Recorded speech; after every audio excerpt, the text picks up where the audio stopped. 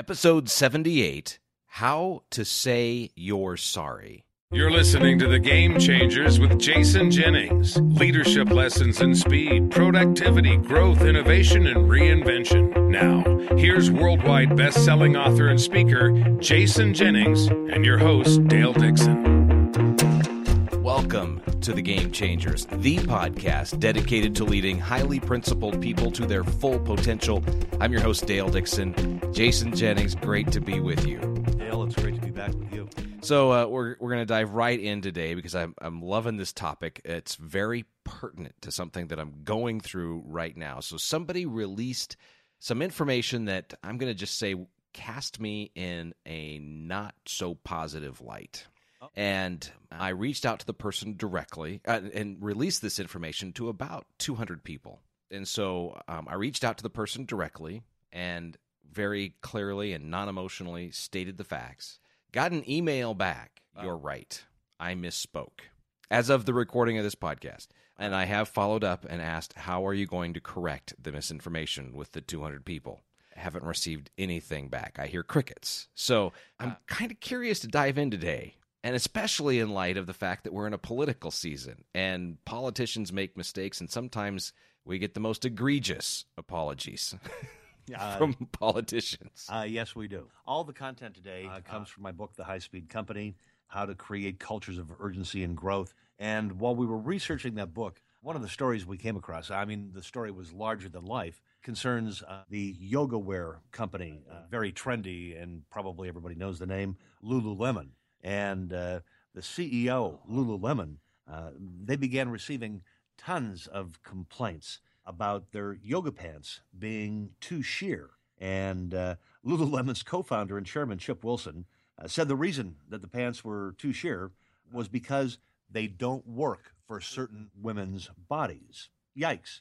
Because what he was basically saying, he was heard by women everywhere, is saying, you might be too fat to wear these pants. When he apologized for these comments, his apology was as tone deaf as the original offense. He was speaking by video to the employees, not the customers, and he said, I'm sad for the repercussion of my actions. I take responsibility. I ask you to stay in the conversation that is above the fray. Now, that is not how you say you're sorry. He stepped down a few months. I mean, the guy actually lost his job. I mean, because of telling women they were too fat to wear Lululemon pants. But, you know, the damage had already been done. The stock took a nosedive and lost 44% of its value. You know, once in a while, notwithstanding how we try to do the right thing at all times, at some point we're going to offend, we're going to get a customer angry, we're going to disappoint them. And the question is, how do you handle that? What are the proper steps?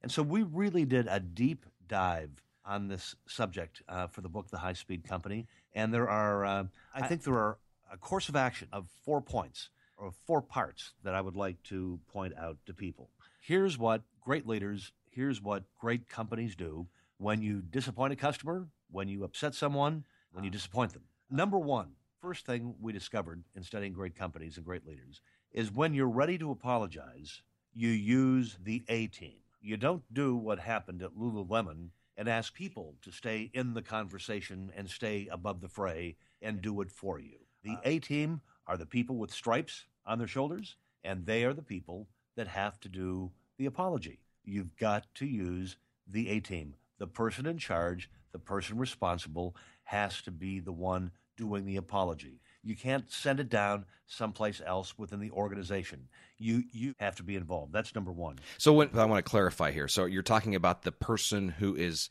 specifically responsible for the misdeed or just the leader? Well, the person responsible for the misdeed and the leader of the company. One of the stories I read about in the book is at fabled CoBank, the $100 billion bank based in Denver, which is just an outstanding example of an incredible company. Its leader, Bob Engel. And a couple of years ago, Bob learned that a couple of the people who were working in IT had been playing around and had actually gained access to the inner workings of a competitor's website. Well, it's not only that he wanted them to apologize, but as he said, I'm the guy in charge. I'm the guy responsible. And so he immediately issued an apology and said he was sorry to the competitor, notified the board of directors, took corrective action. Several people were let go. He reached out to the competitor and said, we're not obligated to do this, but we want to make a financial settlement to you. I mean, carried out grave misdeed. He went to the board of directors and he said, I want you to claw back some of my compensation. I'm the person in charge. I was not aware of this, but if I'm the person in charge, I have to be punished as well. So it's the person who commits the misdeed, but you've also got to get the people with the stripes involved. You have to involve the A-team. Gotcha. Okay. Number 2, and this was an interesting one to land on. You really have to listen. And most people are unwilling or unable to do this. You've got to say, now tell me what happened. Tell me how our actions damaged you. Tell me again. Please explain how you felt. Please tell me about the ramifications. You just can't say, I know we did something wrong and we want to correct it.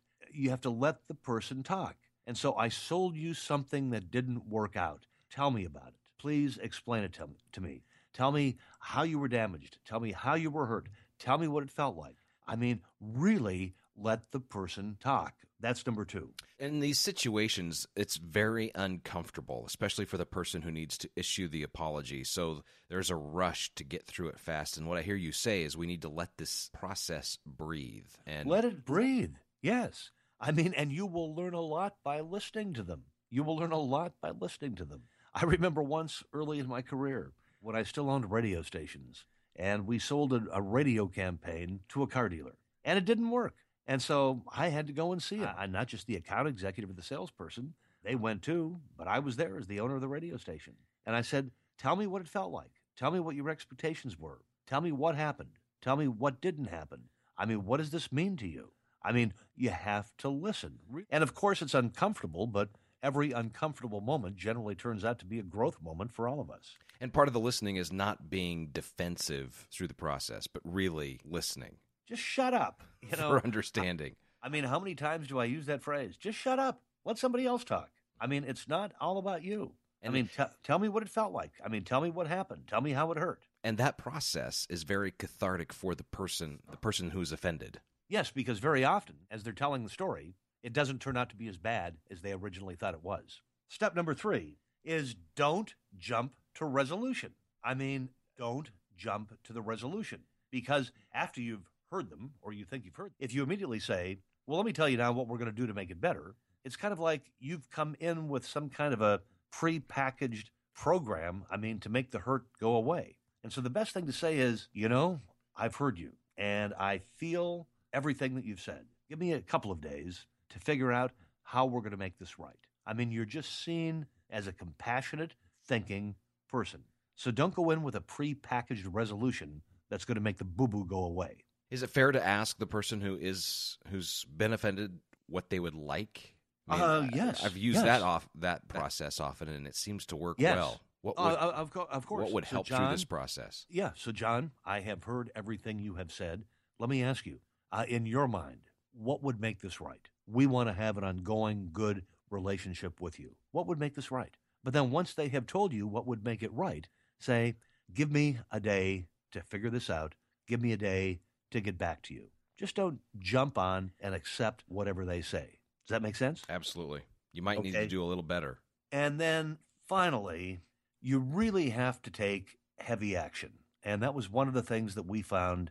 I go back to my example about Cobag. Here were a few people, IT department. They intended nothing malicious, but they accessed the inner workings of a competitor's website. Well, guess what happened?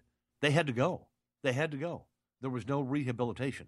And so you have to take heavy action to make sure that this mistake, that this error that caused somebody else disappointment, caused them to become angry, doesn't happen again. So there has to be some form of remedial action. You have to demonstrate that you're a person of action who's going to do what's necessary to make certain this doesn't happen again. And so basically, there are 4 simple steps, Dale.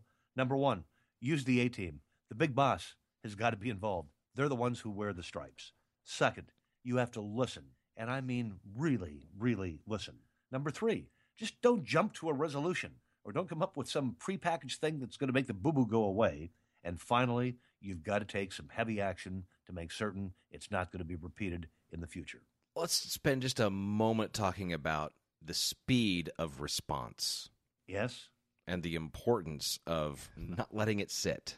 Well, you know from your life, and I know from my life, that you don't want anything to fester. I mean, because it takes on a life of its own, and it becomes bigger the longer a problem festers and is not acknowledged and not addressed. And so you basically have to take, immediate action. Immediate action. The moment the leader learns of somebody else's disappointment, something didn't work, that you somehow angered someone else in business, you did something wrong, you need to take immediate action. John, I understand there's a problem. I'm all over it. I want to come out. I want to see you. Because the longer you leave John alone, the longer John is going to fester, and it's going to become bigger and bigger and bigger and bigger in his or her mind. I think that's a great point you made, face-to-face, on the phone if you can't do it face-to-face. But this is not the kind of thing you send a text message or an email to address. It needs to be more personalized than that. Of course it does. And I'll go back to something I said a little while ago. Sometimes it's a little uncomfortable, but I think that's the mark of a real leader, being able to step to the pump and say, look, I've got a job to do here, and I'm going to get it done the right way. And the right way is to immediately reach out to the person the moment I know there's a problem, get together with them, listen to them, really listen to them. Don't jump to a resolution. You got to think about it a little bit. You're demonstrated as being a thoughtful person. And finally, you've got to take some heavy action so the problem is not replicated or repeated in the future. The book is The High Speed Company. If you want to dive more into this type of a topic, definitely pick it up, and it'll be a big help for you and your growth as a leader. Any final words for us, Jason? Yes. The final word would be, we love to get reviews in the iTunes store. I love to hear from people. I respond to every single email I receive. At least I've been able to do so thus far. My email address is jason@jason-jennings.com. Some of the emails are just absolutely incredible that I receive. I received one just last week from someone who said, and in fact, not last week, just a couple of days ago, who said, your episode, actually, I had to pull over on the side of the road. I had tears in my eyes, and I sat there for 10 minutes thinking about what you were talking about. Thank you, thank you, thank you. These are indispensable.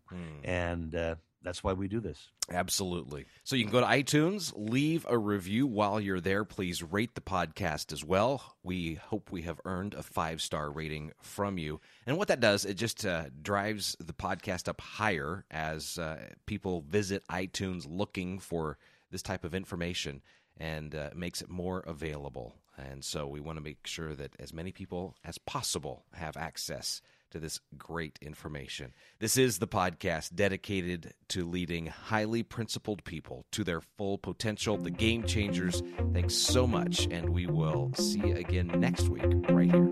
You've been listening to The Game Changers, leadership lessons in speed, productivity, growth, innovation, and reinvention with business thought leader, best-selling author, and keynote speaker, Jason Jennings. Read Jason's most recent New York Times bestseller, The Reinventors, and visit his website at jason-jennings.com.